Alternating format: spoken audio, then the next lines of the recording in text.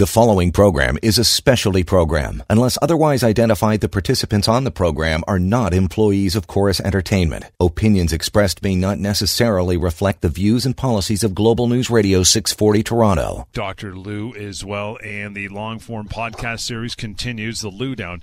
Wherever you get your favorite podcasts, you can get on board with that. But like I said, here and now, you have some issues, physical issues, musculoskeletal or otherwise, just want some advice, get pointed down the right road, call us. Live call-in show, 416-870-6400. Dr. Lou, what's going on, pal? How are you?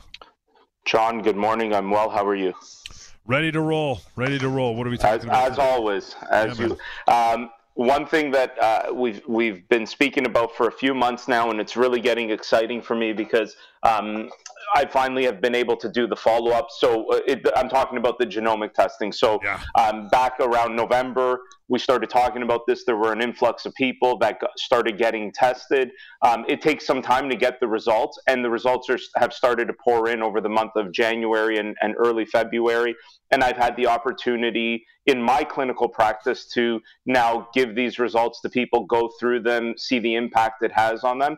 And in all honesty, it's actually been phenomenal. It's been a great experience. It's one of those things that is really good for your overall wellness. I've said multiple times on the show, this is not diagnostic. This is not trying to, cure anything or figure anything out, but it gives you a picture of who you are genetically and in 4 big categories. And within those categories, it can help you to make what I'm really recommending to people is the lifestyle changes that they can make, the things that they can do day to day. So here's a perfect example. And I want to and I'm happy, again, as you've said, John, this is a live show. So if people have questions about this, call in now, ask questions. If you've heard me talk about it over the last few months, are curious, you can always call after the show at 1-855-55-Dr. Lou or send an email to info@pinpointhealth.ca. But just going through some of this stuff. So this report is broken down into 4 main sections. The first section being mood and behavior, okay?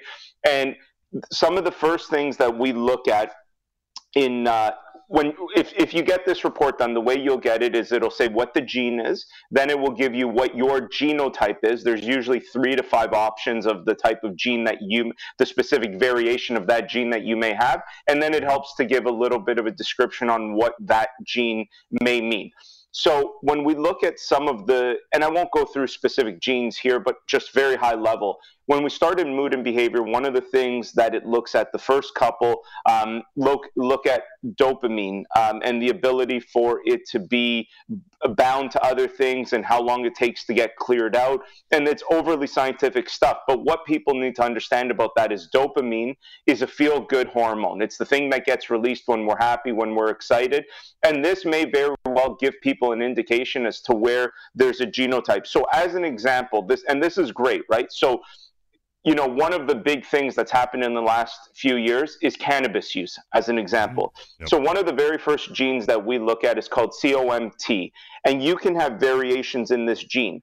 As an example, I have, and I'm going to use my specific case, as I've done previously, I have what's called the GG genotype. So you can either have an AA genotype, you can have an AG genotype, or a GG genotype. Okay. One of the things that's really interesting with the GG genotype is that there's research behind this. Some studies have suggested that GG genotype tends to be more prone to schizophrenic behavior if there's cannabis use in early life. Now, someone may think, well, why does that matter? It matters a lot. There's a whole division at McMaster University related to looking at the effects of, anything in moderation is good, but anything in excess is bad, and that includes cannabis. And there is a subgroup of people that develop schizophrenic behaviors as a result of cannabis use. Now, I'm no longer young, as an example, right? This is talking about early life in your teens. But I know that my genotype is GG. I have young children that are going to grow up to be teenagers, okay? I think it's going to be important for me to find out where they sit on that spectrum of their genotype. Not that I don't want them to use cannabis one day or do any of those things, but at least to understand the moderation and the risks that it may pose to them, right? If they have the same genotype as me, GG, we know what could happen. And, I know even with myself, I've used cannabis before in my life. I haven't used it excessively or anything, but I know that there's been some times where it's created more anxiety in me and more worrisome. And I could see why my genetics are, you meet people that can use it and it's no problem. And then you meet other people that, can get the anxiety and all the way to the schizophrenic behaviors. Well, it's no surprise that, I felt the way I did because of this genotype. So this for me gives me something that for my kids, I want to know that. I want to know that the reality is cannabis use is prevalent. It's always been prevalent. It's more prevalent now because it's legal. And because of that, I want to make sure that whatever my kids are doing doesn't predispose them to something like schizophrenia or schizophrenic behaviors. So I thought that was a really, really interesting thing.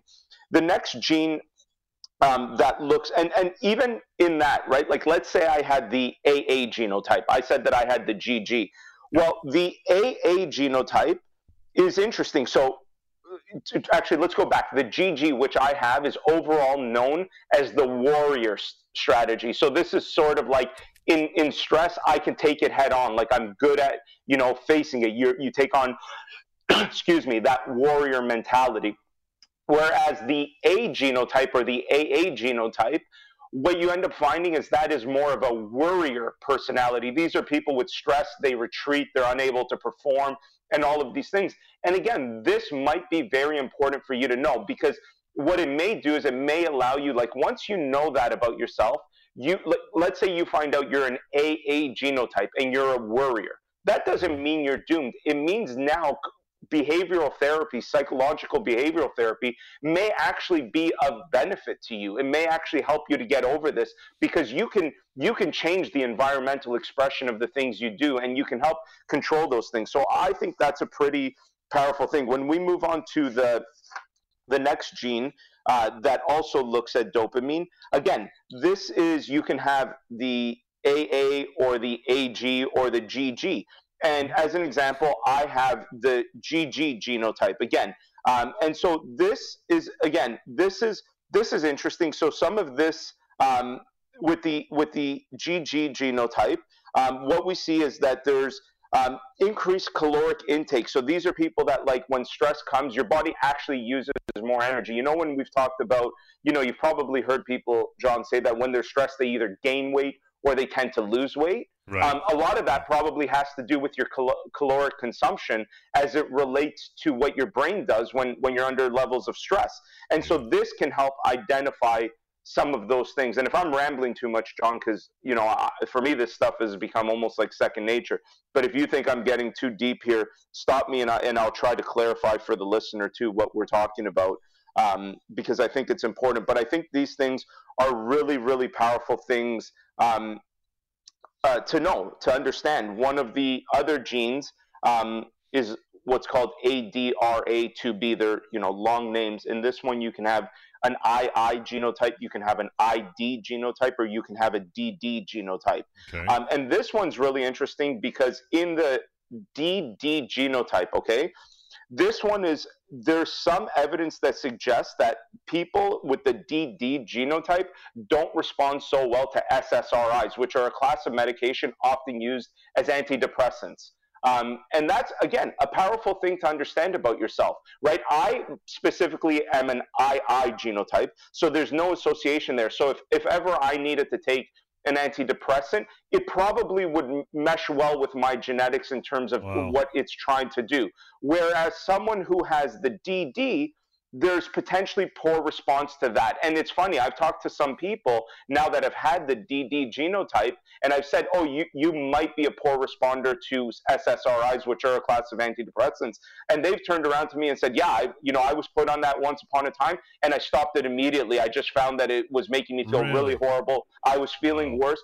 That is powerful information to know about your genetics, to understand the way things can react. And this is what I'm talking about. This is the next level of healthcare, because I'm not saying antidepressants are bad, right? I've never said that, and I'm not saying it now. I'm saying that we should understand which people it might be worse for and which people it might be more beneficial. And for me, it seems that if I had to take an antidepressant, which I hope that I never have to, but if I did, I wouldn't have necessarily a poor response to it. And John, let me preface one thing. I know we're getting close to the break, and I know people are hearing these things. None of these things are absolute. These are things based on studies, and these are what the studies are showing. It doesn't mean it's necessarily an absolute law. It's just the evidence that we have thus far is suggesting these things. And I think, as an evidence-based practitioner, we've got to stick with where the evidence points us. Let's take a short break. You have questions about this entire topic, bring them on, or anything else having to do with your own personal health care. That's why the show is here. We answer all questions, so don't be bashful. Don't hesitate. 416-870-6400. It's the Pinpoint Health Show, and this is Global News Radio. 11:20, back to the Pinpoint Health Show. Yeah, the phone line's open here live now, 416-870-6400. You have pain or health concerns, bring it on. That's the phone call's always invited over the course of this hour during the Pinpoint Health Show. info@pinpointhealth.ca and pinpointhealth.ca, the website to reach out to a clinic that is open and operational near you. And for more information, of course, anytime. Talking about the genomic testing this hour, Dr. Lou, you said something off the top about, the risk of cannabis and schizophrenia, and, this is early on with younger people. And that was kind of my first question when you wanted to talk about the genomic testing. How young can someone be to have I know it's a very simple test. It's a saliva test, and it gets sent away, and it's very not invasive at all. But how young can someone be to have this testing done? I would say anybody that for sure is in their teens. I mean, your genes don't change, right? So I would think at that age, you could definitely have it done, and just to get a look at some of these things. So moving forward from that was sort of some of the stuff on the mood and behavior, which I think there is powerful. There's other stuff in the mood and behavior, but I want to try to get through all of the sections. The next one, which has been very interesting for a lot of people, and one of the main reasons, is the cardiovascular report, which is important. And the first three genes essentially that are tested in this, more than anything, are looking at the risk of coronary artery disease and stroke, and the way cholesterol is built up, and whether it leads to those types of things. And a lot of people have an increased risk of this type of stuff. And as an example, where this can be a powerful tool, because I think that is the most important thing, like, where is the applicability of this testing? Because it's one thing to find out, okay, I'm at high risk of coronary artery disease and stroke, but then the next thing is, well, what can you do? As an example, I was talking to a patient yesterday, going through their results with them, and in these three categories, they were at a high risk of coronary artery disease and stroke. It was not news to them because there was a family history of these things. Where it was important was once I started getting into, okay, are you physically active? And the answer was yes. And then the next question was like, well, what are you doing to be physically active? And what they were doing was the high intensity training, high intensity interval training, HIIT training. Yeah. And this is important because, so this person was 60 years old, okay? Maximum heart rate is based on an equation of 220 minus your age. So if you're 60 years old, your maximum heart rate is about 160, okay? If you've got a maximum heart rate of 160, we know based on research for cardiovascular health that the ideal way to achieve the most preventative effects from exercise is to stay at about 60% of your maximum heart rate for about 30 to 40 minutes, 3 to 4 times a week, okay? So we know at 160, 60% of that is roughly about 100, 110. Well, guess what? High-intensity training is probably going to take you to closer to 80, 85% of your maximum heart rate. Once you're putting in that kind of pressure through your cardiovascular system, you may be predisposing yourself further. And this is, again, I am not saying that high-intensity training is bad. What I'm saying is, when I asked this person, why are you doing the high-intensity interval training?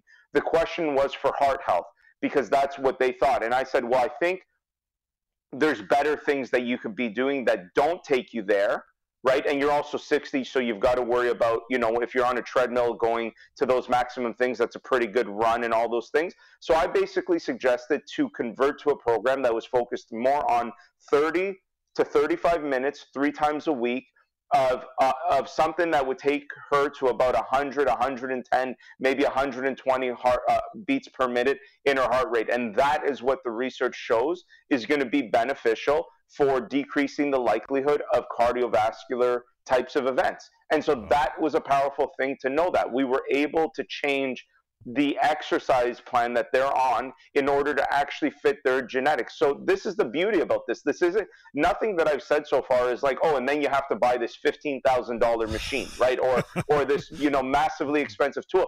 This just gives you something to hang your hat on so that when you're trying to do the right things in life, which is why this is very much something that I'm recommending for wellness, people who are genuinely interested in how can you be well, this is something good because you can really define how being well is specific to your genetics, okay?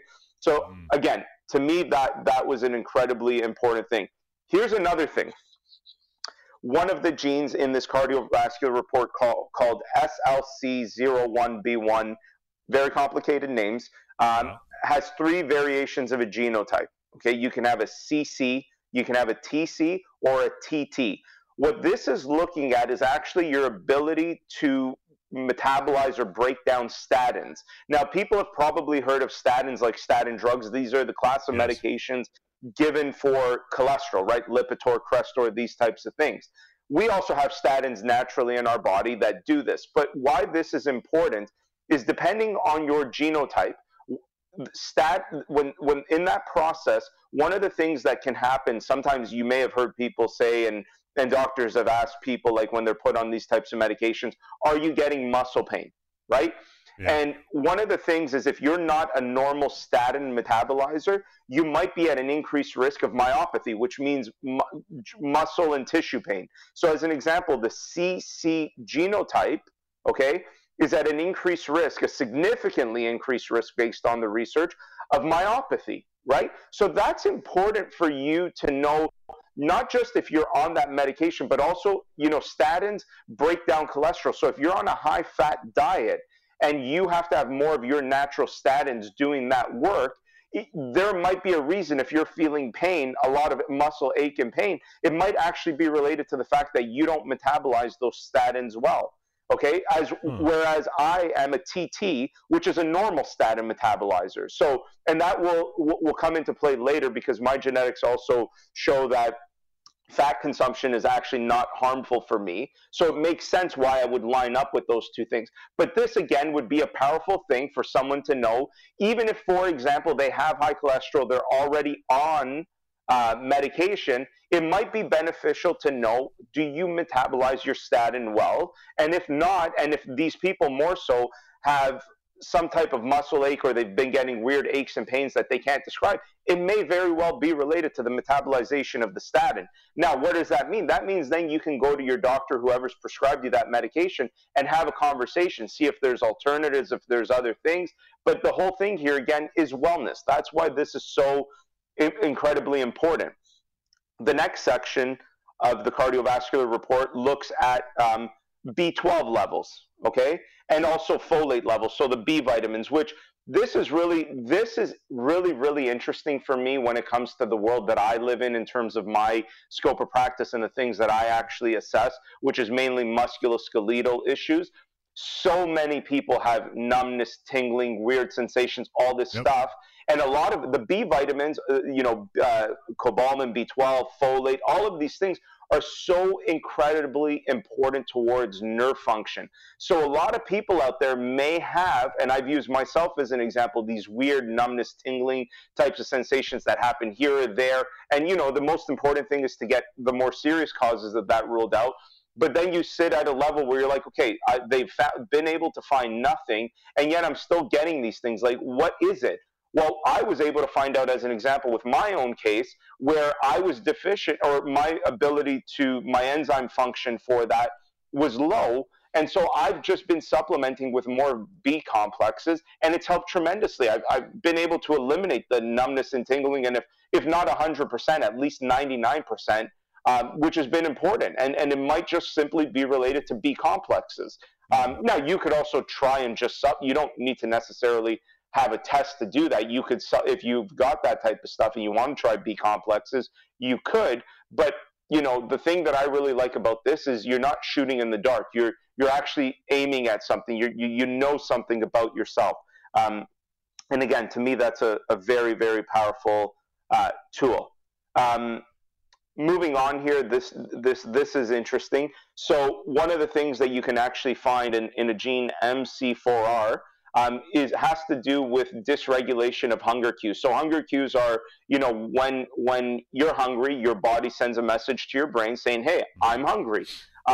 You can actually look at the genotypes to see how do you have normal hunger cues? Are they a little dysfunctional, or are they very dysfunctional? And, that can give you, so as an example, I have what's called the TC genotype.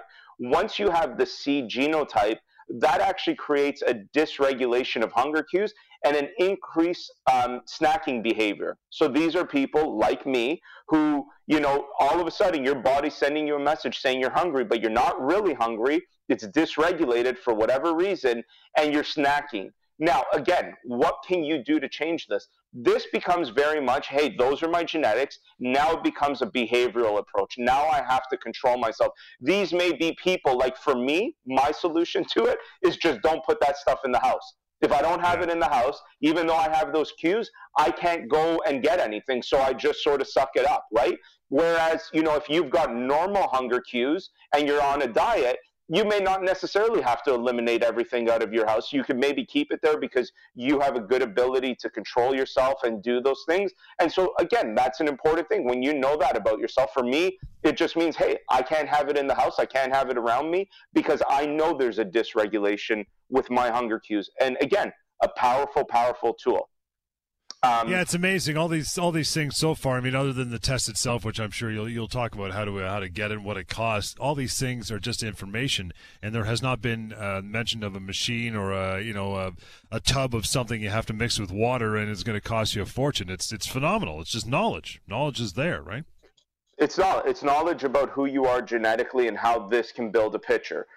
The next thing where we get into sort of, and you and I have spoken about this, John, and it's really interesting, is once you get into, so one of the genes, APOA2, actually looks at what happens when you eat fat. Does it lead to weight gain or does it not? And this is really powerful. Later on, there's also going to be another one that looks at, well, what about starches? If you eat starches, does that lead to weight gain or not?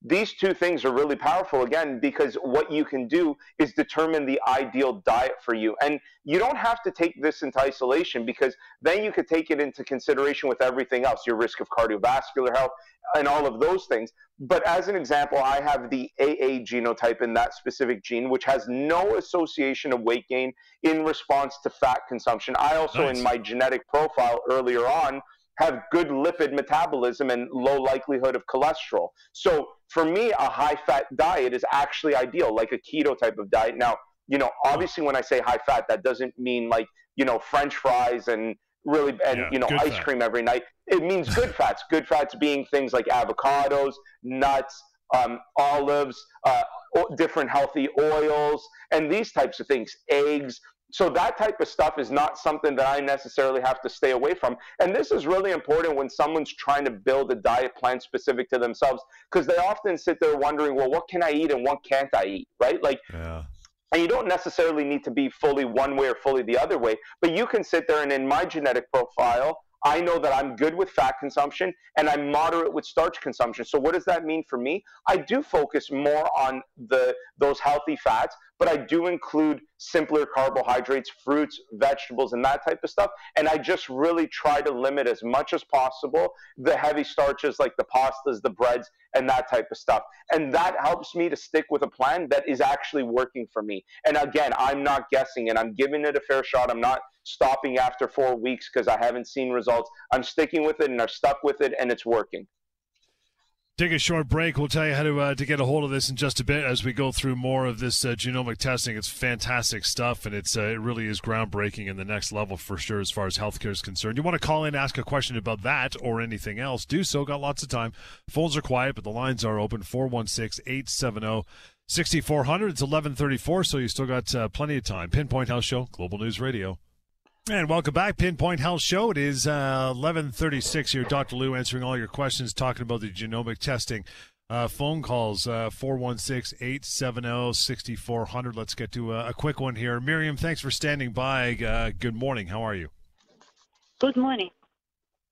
You have a question? Go ahead. Yeah. First of all, great show. Thank you. Thank you. I want to ask you, I have in my family and myself, I have two kids with signs of depression. They're taking fluoxetine. They also have another stomach issues like IBS, colitis. I have my husband and myself with fibromyalgia. Then I find your show and then everything you saying very interesting. I just want to know how to get in touch, how to get the testing done. Yeah, sure. So you can always call me at 1-855-55-Dr. Lou, DRLOU. The one thing that I will say here is I am not a mental health professional. So in terms of the depression stuff and all that, that is something that I really think you have to see the right professionals. I can help get you in touch with those right professionals for sure. But even with this testing is not going to tell you anything about in terms of whether depression is something that is diagnosed clinically. It's not diagnosed on a test, right? In terms of the fibromyalgia stuff, that definitely is more in the realm of what I deal with and something that I can probably help with. But I want to be clear, this report, this genomics testing is very much a wellness type of report that looks more at your overall genetic profile, and it is not necessarily going to be diagnostic for anything or necessarily provide any treatment intervention specifically for something like depression. I know, but my kids are taking medication and they don't reacting properly. And the way you explain it is maybe because their genes not potentially there's that one gene that I said which might be a poor responder to the SSRI. Even in that case, the one thing that, again, I want to preface is even if you found that out, I would not recommend anybody to discontinue their medication unless you speak with the treating professional who's put them on that medication. It's like any test, right? Even what I do when I, see an x-ray or whatever, you never take anything in isolation. You have to take the image, the test in conjunction with the actual clinical picture, and that's the way decisions need to be made. No, of course. But what I'm saying is what you talking about today about the show is very important because it does help. It does give you information about your body, your genetics, that they are important. Right. Doctors go directly, you feel depressed, take this. It's just a prescription. They don't go more deep in what is the cause of what's going. The roots, not just put a band-aid on it and that's it. Then, it's a generalized comment. That's not true of everybody. I know a lot of people, a lot of doctors who do the right thing. That may very well be your experience, and I can appreciate that. But again, it's more complicated than that too, right? A lot of this is behavioral. There's other things outside of just genetics. Remember, who we are as of people is a mixture of our biology, our genetics, and also environment, the things that influence potentially our genetics. So, but give me a call, and I'm happy to discuss this further with you. Miriam, that is 1-855 Dr. Lou, DRLOU. That is the way to go forward with that. Wayne, thanks for standing by. Good morning. Hey, Wayne. Colin, I'm happy to discuss this further with you. Wayne. Miriam, that is 1-855. Hi, Wayne. Okay, we'll put Wayne on hold until the call screener can figure him out. Back to it. Yeah, the genomic testing. Like you said, it's not an absolute, but it's a piece of the puzzle. It's another arrow in your quiver of healthcare, right? I mean, really, that's the way to look at it, right? Yeah, absolutely. And it's again, really, really important to understand that this is, and a lot of people will call and they want to get a little bit more clarity. It's really more information, general information, like a wellness type of report than it is diagnostic. Okay. Here's another one that I think is a good thing that a lot of people probably want to know: the gene UCP1. This looks at thermoregulation and resting metabolic rate. So your thermoregulation and resting metabolic rate is essentially, if you laid in bed all day, John, how many calories would you burn based on your size and the way your body works? You and I, John, both know people that can eat anything they want, do very little exercise, and they never gain a pound. And this is important. Yeah, we don't like them, exactly. Yeah, we don't like them very much. But this is important because depending on your thermal regulation, as an example, I have the AA genotype, which gives me suboptimal thermal regulatory control and resting metabolic rate, which means that if I don't exercise, I'm more likely to gain weight, right? And this can help determine how much exercise should you be doing, right? Like if I was a complete GG genotype, which is even worse than the AG, I should probably be doing even more than I'm doing now in order to achieve weight gain and weight control. So this is important, right? It helps also to define the frequency and duration of the things you're doing. And again, a very, very powerful tool. The next one I've talked about before, you can look at insulin response and whether you have optimal insulin response or suboptimal insulin response and what that does to your risk of type 2 diabetes. As an example, I have the GG genotype, which gives me optimal insulin response and at a reduced risk of type 2 diabetes. Very, very important here. Reduced risk means that I still need to do the right things. Diabetes is very much a lifestyle disease. If all you do is eat starchy carbs, even though you have that, you're going to develop diabetes. What you need to do is just be moderate and in control about those things, and that's really important. The next one is looking at starch metabolism, which I've tied in with the fat consumption. Yeah. And again, knowing that those two things is really important. The next one looks at persistence to lactose. And this can give you an indication as how much dairy maybe you should or should not consume. Again, these things help you to build a diet plan. I think a lot of times people are very confused where whenever they're trying something new, it's like, I don't know what to eat. Well, instead of trying to follow like a pure keto diet or a pure vegetarian diet or whatever it may be, you can understand your genetic profile and say, okay, well, you know, as an example, based on my genetics, I know that I should be more on the healthy fats. I'm okay to have simpler types of carbs like the vegetables and the fruits. And in terms of dairy, I can have a moderate amount. I shouldn't overdo it though. There's a perfect diet for me based on my genetic profile. That gives me a ton of options in terms of what I can eat. Right? And it's really, really important for someone to know that because it also helps people. Once you have more variety and you can plan it out that way, it gives you more variety and it gives you more likelihood to stick with what you're doing. I think one of the things that often makes people fail is when it's too restrictive. And if you're just following any one of these things to a T, it may be too restrictive for what you're looking for in your life. And that, again, I keep saying it, a powerful tool. The next stuff looks at levels of vitamin C and activation of vitamin D. And again, this can help you build a picture of, you know, should you be supplementing with these things, yes or no, and what that might mean to overall things. Like as an example, with vitamin D is also important in bone health and osteoporosis. So if you're someone that is very poor in vitamin D, this may also predispose you later on in life, and you can understand these things. And then, you know, you might say to me, well, what do you do outside of just supplementing? Well, we know bone health increases, bone density increases with resistance training. So, you know, you can start to incorporate some of that resistance training and help get your bone mineral density up and help to prevent these types of issues that may be inherent in your genomics down the line. Again, really, really powerful stuff, I think, John, to understand these types of things.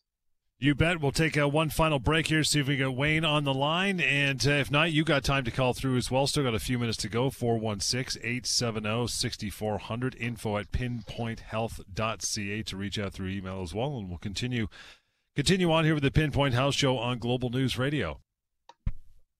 Welcome back, Pinpoint Health Show. Got about 8 minutes left here in the show, so you want to slide in a call. Now would be the time to do it. Have we got Wayne figured out? Hey, Wayne. Hi, how are you? Good. What's going on? I have a real quick question. I'm a terrible salt user. So about 5 years, I switched to no salt and salt-free. Is that good for you than regular salt? So what do you mean by regular salt? Like you're using no salt whatsoever? No. Or the product no salt. Is that the way you're using it? Oh, I see. No salt and salt-free. Right. In all honesty, I'm not even familiar with the product no salt or salt-free. In terms of salt in general, I mean, again, everything comes down to sort of your personal health. Like, if someone's got high blood pressure that's uncontrolled, then yeah, definitely diminishing that is important. Now, salts also provide important functions in the body, so some level of salt is probably important. But again, I think that in terms of whether it's hard for me to say whether something is good or bad if I don't understand someone's full clinical picture, and I don't know what to say for you in that sense. It may very well be the right choice for you. It may not. I'm not sure. What was your, I guess, original reason for eliminating salt? Oh, he dropped him. We dropped him, or he got dropped anyway. I assume, I don't know. I guess maybe he was told. You got to assume either he thinks on his own, or maybe he's told to cut back in the salt. I mean, like you've always said, everything in moderation's okay. It's just when you go to extremes with anything, whether it's salt or sugar or fat or anything else, it's not good for you, right? So, no, it's not good. And again, understanding your specific health is really important. Again, in the example of someone who's got very high uncontrolled blood pressure, even with medication, then yeah, you'd want to do everything possible to decrease that blood pressure, and salt is one of those things. So you would try to eliminate it as much as possible. There are other people, as a counterexample, who actually naturally will have very low blood pressures and often need more salt. They actually crave it. My wife is an example of that. Her blood pressure is quite low, and so her body naturally is looking for that more often because it wants to keep that blood pressure higher. So it's interesting the way these things work. Get to Patty. Hey, Patty, thanks for standing by. Good morning. How are you? Morning, fellas. Hope you're having a good day. Yeah, you too. What's up? Thank you. So my question is this. I'm 38 years old, and the idea of getting one of these tests done to sort of give me a picture of what I have to look forward to is quite intriguing. However, I've heard some rumors that once you receive the results for this, that insurance companies can have the ability to access that and then can use that information of knowing that you may or may not be predisposed to something to be adjusting policies or have an effect on how they insure you. Is that accurate, first of all? And if so, how do they get access to this, and what can I do as someone who's looking to learn more about my genetic makeup, but not to get hosed by an insurance company? Right. Yeah. So I'm going to sort of answer it, but at the same time not answer it, because I'm not an insurance broker or whatever. So that's not my world. My world is simply looking at things from a clinical value for a patient. I've heard the same things. My understanding with the company that we use is this is all completely secure. There's no way for anyone to get a hold of it. Now, here's the reality about insurance anyways. So, because I've had life insurance before. Any test you get done, right? Like you can get something done, and it can be as simple as like, have you ever had low back pain? And then, I remember when I was applying for disability insurance because I'm self-employed, and I was young, and you have to they ask you, what is your full history? Like, what have you ever gone to the doctor for? And one of the things that I often had a lot of was upper back problems. So when I got my disability insurance, it included everything and excluded me for thoracic spine problems. So the reality is, could insurance companies at some point request this stuff? Yeah, they can almost request, I guess, anything, because that's their job. But from what I've heard in terms of this specific stuff, I don't think so, but I also don't know for sure. I can look into that and ask a few people that I know that are in the insurance industry to find out more. But it's a good question for sure. It's a thing of concern, but that's the reality about going to the doctor for anything, right? Like the minute you go to the doctor for anything, you're essentially opening yourself up to an insurance taking note of that. Fair enough. All right. All right, thanks, Patty. Okay. Appreciate the call. I just think it's an interesting question, but me personally, the benefit of this testing far outweighs the insurance implications that might not even come to fruition at that point. It might be a non-issue, like you said, especially if it's secure. But God, the information that this thing gives, that far outweighs it for me, right? Yeah, exactly. And like I said, insurance companies are like, I remember, when I had to get life insurance, they ask for your height and weight, right? And depending on where you sit on a BMI scale, which is, John, this very well. Like, you can have someone who is incredibly healthy, has a lot of muscle mass, but when you just take height relative to weight, it's gonna, maybe put them in an obese category. But meanwhile, they're like, look like a bodybuilder, and so they use that as a disadvantage. So that's the reality. I don't know. It's a good question. It's actually probably something that will be a question that will come up more. So I will get more educated on it and try to provide a more clear answer on that. Yeah, well, you got a couple minutes to go here, literally. So how do you want to wrap this up? I guess tell people how they can get a hold of this and how it goes. Forward, right? Yeah, so it's the same way you can get a hold of me anyways for anything else that you're wondering about. You would just simply call 1-855-55-Dr. DRLOU. You'll likely have to leave a message, and I will actually personally call you back. We'll discuss it. I want to make sure what you like. I try to have the same spiel that I'm having on this radio show with everybody. Like, this is not diagnostic. This is not therapeutic per se. This is really to look at an overall wellness picture for you. And if we come up, if you and I come up together to say, yeah, I think this might be a good idea, then I will make the requisition. It's a saliva-based test that gets mailed to you. You follow the instructions to get a saliva sample. You mail it back out. The report is created by the lab, and it's emailed to you. And then people want to book following that with me, and we just go through it. It's actually quite a simple process. So email, call. The test is not covered by OHIP. There is a fee for it. The lab charges $550. But again, I know it's not a small sum of money per se, but it's these things often cost money when they're new and Sure. Cutting edge, essentially. And that is it for the day. Again, to reach out, 1-855-55-Dr. Lou, DRLOU, info@pinpointhealth.ca, and pinpointhealth.ca to get you pointed in the right direction to contact Dr. Lou and a member of his amazing team at one of the clinics that are open and functioning, by the way. So take advantage of that. And we'll catch you next weekend right here, Pinpoint Health Show, Global News Radio. The preceding program is a specialty program. Unless otherwise identified, the participants on the program are not employees of Chorus Entertainment. Opinions expressed may not necessarily reflect the views and policies of Global News Radio 640 Toronto.